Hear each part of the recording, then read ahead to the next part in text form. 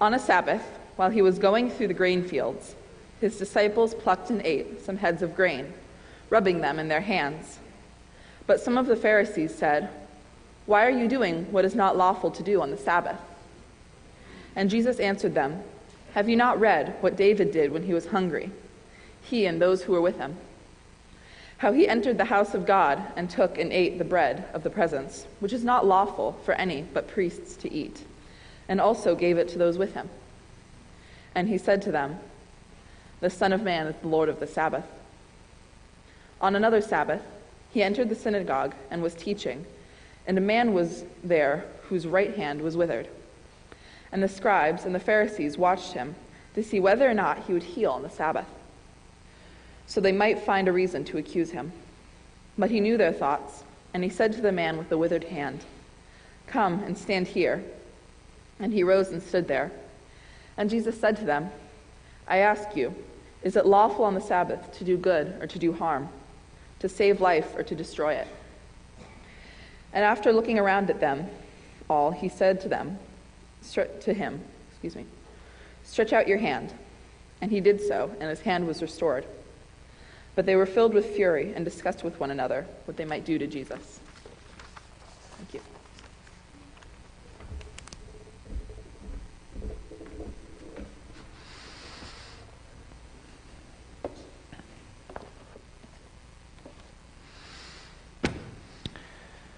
So I was a little bit under the weather yesterday and therefore didn't drink any coffee, which means that today I drank coffee, which also means if I'm talking too fast, every one of you has the permission to go like this. Now, if you email me and say, when you said this, and it's not something that I said, that's how to annoy me as a pastor. But to tell me to slow down, no problem whatsoever. And no one's done that, by the way, recently. I just want to free you. Like, I won't take it personally if you go like this.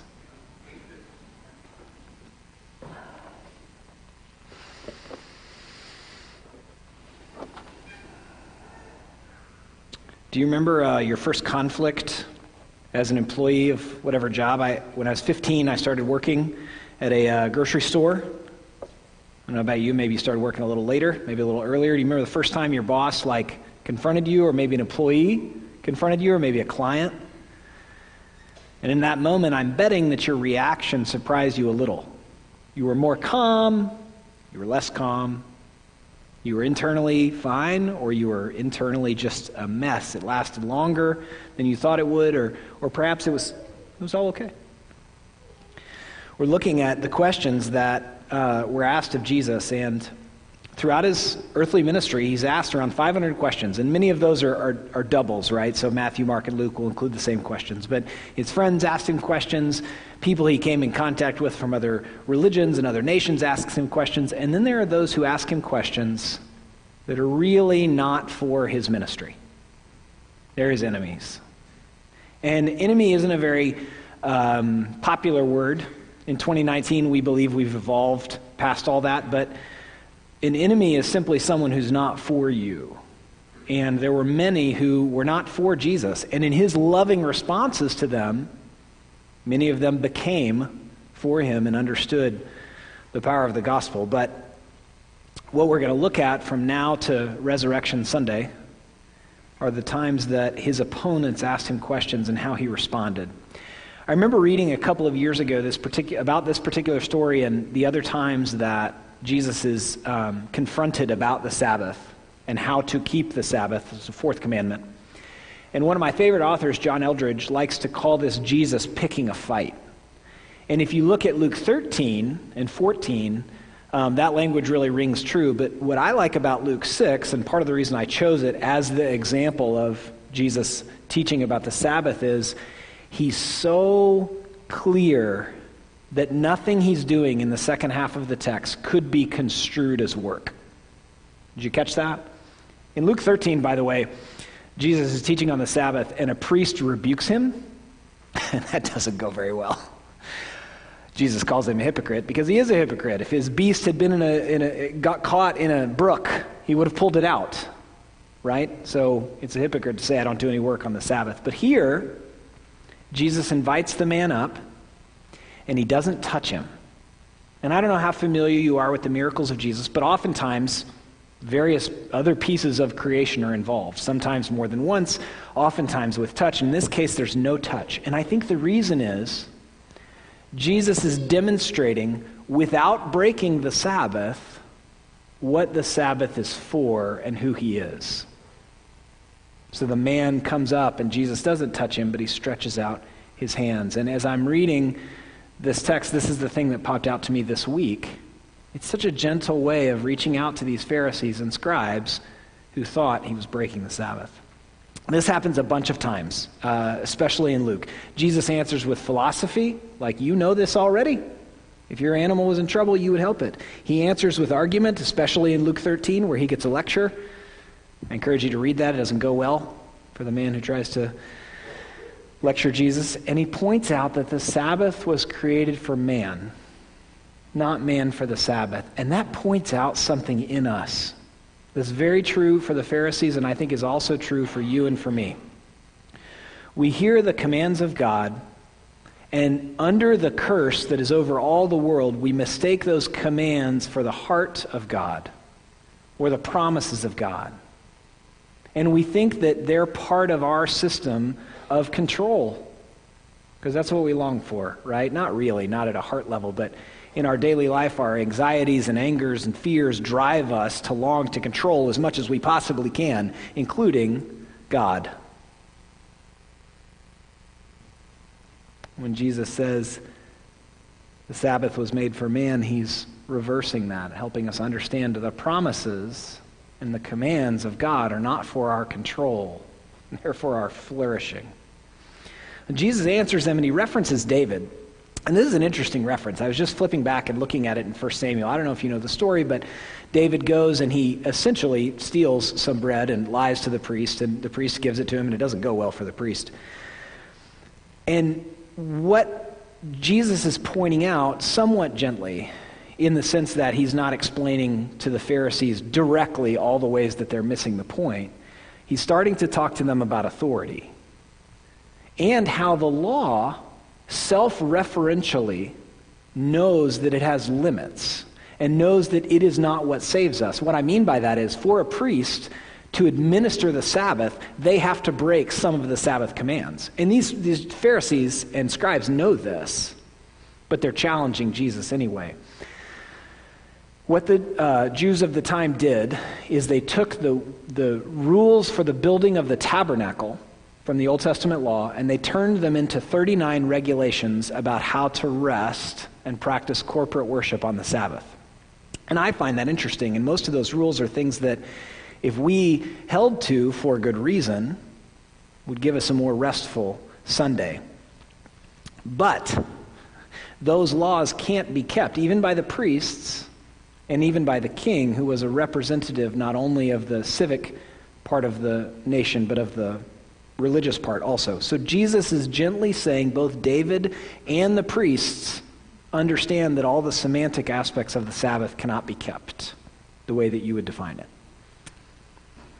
This is him gently walking them towards something that I think probably was just as unpopular then as it is now. He uses parables, miracles, one time calling a name because he had just received a lecture, tells the man he's a hypocrite, to walk them towards authority. Right? We love that word, don't we? I don't think they liked it 2,000 years ago either. And yet, if God exists, then part of the flourishing life available because of the gospel of Jesus involves us learning to enjoy his authority. We don't want authority. We want control. We want information. And yet, what we have is a God who exists and was both fully man and fully God, and can not only lend us his authority to make us right with God, but guide us in the with God life. But I think what was annoying the Pharisees was the authoritative way Jesus spoke. And not authoritative like mean, but authoritative as in clear. And it bugged them just like it bugs us to think about it. What we want is, give me the information, and I'm going to go home and I'm going to put it on my dining room table and I'm going to read some of it and I'm going to decide what I think. And Jesus is offering something far more profound. And part of it overlaps with a relatively consistent criticism I hear of Christians is that they want to hold their morals and they just let go of other morals. So, right, shellfish. Sometimes when Christians talk about their morals, people will say, but you still eat shellfish. And they're referencing something that's far more complicated than that tweet. And that is that when God gave the Old Testament law, he was doing three things at the same time. And all three of those things flow out of his pursuing and loving heart. In Exodus chapter 19, which is the chapter before the law, although they already knew about the Sabbath, because that's how gracious and loving he is. In Exodus chapter 19, before he gives the law, he says, you yourselves know how I rescued you from Egypt, how I bore you up on eagle's wings to create a nation of priests, meaning those who minister about the with God life to others. So it's a rescuing move. And in light of that rescuing move, he then gives them the law. And the law has three functions. One is civic. They were to operate as a church-state nexus. And you're like, this is so... Did I drive through the snow to hear about a church-state nexus? It's kind of important. Bear with me. They weren't even supposed to have kings. That came later when they were disappointed with the church-state nexus. But that's the civic part of the law. They were also given ceremonial laws, and the ceremonial laws were to distinguish them from other countries. And that distinguishing was not to make them separate from the other nations. The distinguishing of the nation of Israel was to draw other nations to them in the with God life. Do you know the Sabbath command in Exodus 20, verses 8 through 11? It's the only command that implies an evangelistic tone. It expects people from other nations to see how well God's people rest, and they want to rest with them. And in the command, it includes, if there are strangers, sojourners, invite them in. So there's the civic law, the church-state nexus. There's the ceremonial law, and then there's the moral law. Well, in Acts chapter 9 and John chapter 15, in the book of Hebrews, we learn that the ceremonial law is fulfilled in Christ, which is why we eat shellfish, some of us. Perhaps you've heard Jim Gaffigan on this. You can't eat it anymore. I get that. You guys haven't heard him on this? Oh, it's amazing. He said, you're the ones that brave the snow. You need to know this joke. He said, what more could God have done? I'm going to put it on the floor of the ocean, inside a rock, looks like snot, tastes like pneumonia. I think that's pretty funny. So the ceremonial law, according to Acts chapter 9, John chapter 15, and the book of Hebrews, is complete in Jesus Christ. The civic aspect of the law has not been in place since the nation of Israel was exiled to Babylon hundreds of years before Jesus. But the moral law continues to serve us as a guide to the with God life. What do we do in response to God's pursuing love and calling us to himself? Exodus 19. As well as all throughout the New Testament. How then shall we live? We still have the moral law and its authority. Jesus answers the questions referencing David, and then he references himself. See, in deifying the law, in asking the law to save, we're ignoring God by controlling him. By believing that how we behave equals rightness with God, it is actually a way of running from the heart of God as it pursues and runs after us. See Luke chapter 15. And it's because we desire in our fear and anxiety and anger that you came by honestly. We desire control and information and not the freedom of the relinquishment of our lives to Jesus. This is what's so challenging to explain about the gospel of Jesus, but so sweet. In relinquishing control, he gives back to us the most full, healed, rested of soul version of ourself. It doesn't seem that way. It seems like if we could just control our day and our lives, perhaps our anxieties and our fears and our angers would be okay, and actually it's laying them in front of him and allowing him to take them in his hands, offer the Holy Spirit indwelling us, healing us even in this moment, and he gives back to us a full version of ourselves. And this is the Son of Man telling us this. When Jesus says the Son of Man is Lord of the Sabbath, he's making a very powerful two-sided claim. The Son of Man is the one who was fully human, the most human who has ever walked the earth, who was very emotionally mature. Did you ever notice that about Jesus? I love that Jesus could sleep anywhere. I can't sleep. I can barely take naps anymore because all the things are bothering me all the time. I have to really plan a day if I want to nap well. It involves drinking less coffee. It involves making sure I'm not working. It involves less screens. Jesus could sleep in a boat during a storm.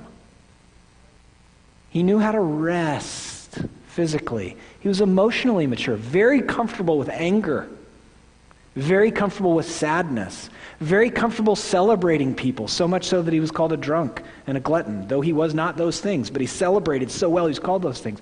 So when he says the Son of Man in the text, he's reminding us that he fully experienced life, and his authority comes not only from his God power, it also came from his full humanity. Comfortable with emotions and comfortable with his physical limits. He was comfortable with spiritual limits. You know, he sometimes prayed at great length and sometimes prayed very briefly. John chapter 11, his prayer is like half a sentence. And he even talks more about the prayer before he prays, which some of us do. He was comfortable praying short and long. And he's the Lord of the Sabbath, which would have made the Pharisees very upset. You're in charge over one of the commands of God? Yes, because he is God. At this point in the story, he's gently, slowly leading them towards the double authority he had as God and man. So we don't like the word authority, so it's fun to reference not only Jesus' authority, but the fact that it had two sides, right? Maybe not. Maybe you don't dislike the word as much as I think you do. That's fine. Jesus references himself as he teaches them about the way.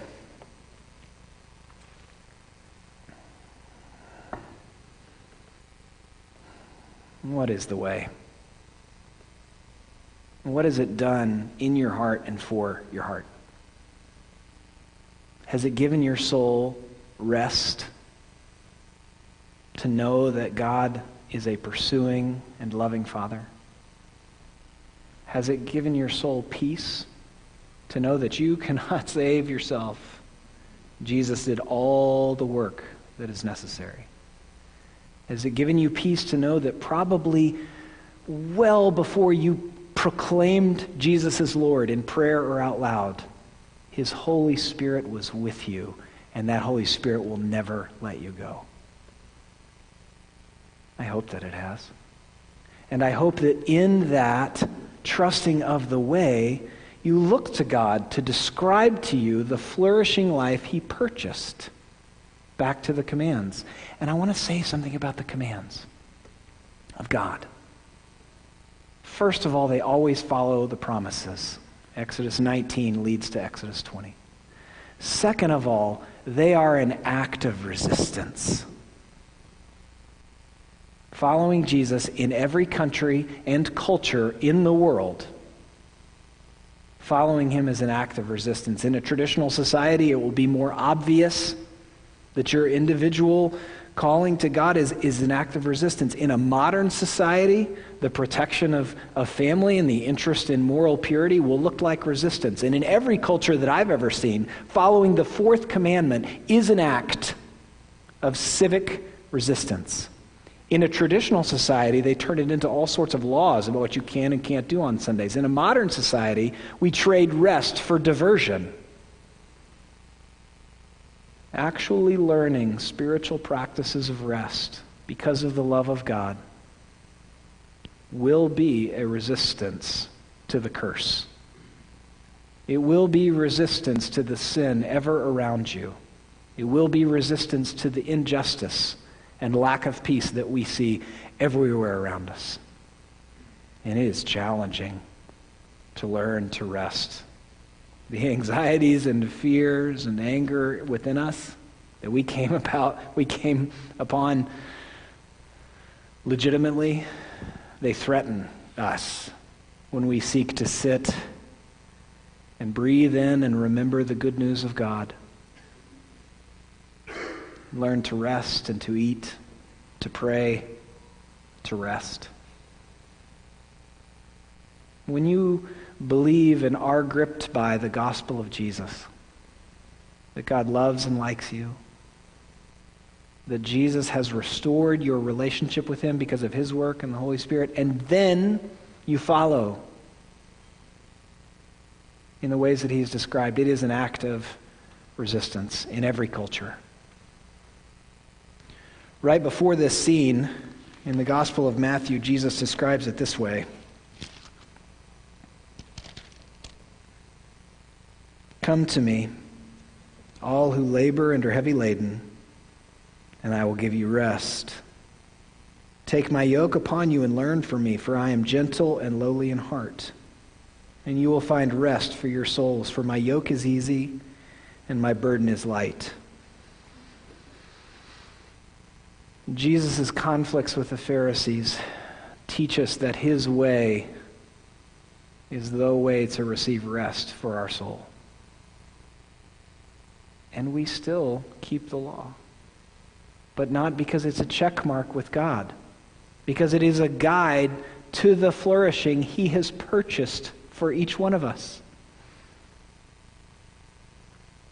I hope that your faith, your religious practices, both here and elsewhere, are about reminding your soul of the rest Jesus purchased for it. That is a profound act of resistance to the curse, to the injustice we see around us, to our need to control and understand everything. Profound resistance is found in leaning into the rest purchased by Jesus of Nazareth. I hope you experience your faith that way. I hope your prayers are that way. I hope on Tuesday, when you sit for a moment with the Lord, the Holy Spirit immediately comforts you. This is a way of rest for your souls. Would you pray with me?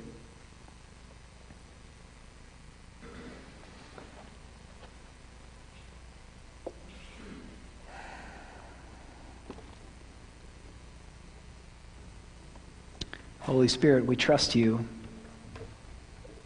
and we ask that you would help us to trust you. We believe that your burden is easy and light, and that you have purchased rest for our souls, and yet we do not sense it because of the curse and our anxieties and sin which constantly tempts us. Heavenly Father, comfort us in your love. Draw us in your peace. Remind us in song and in our minds and in our prayers that your Son has indeed paid it all for us, that we might receive your rest and enjoy it forever. Amen.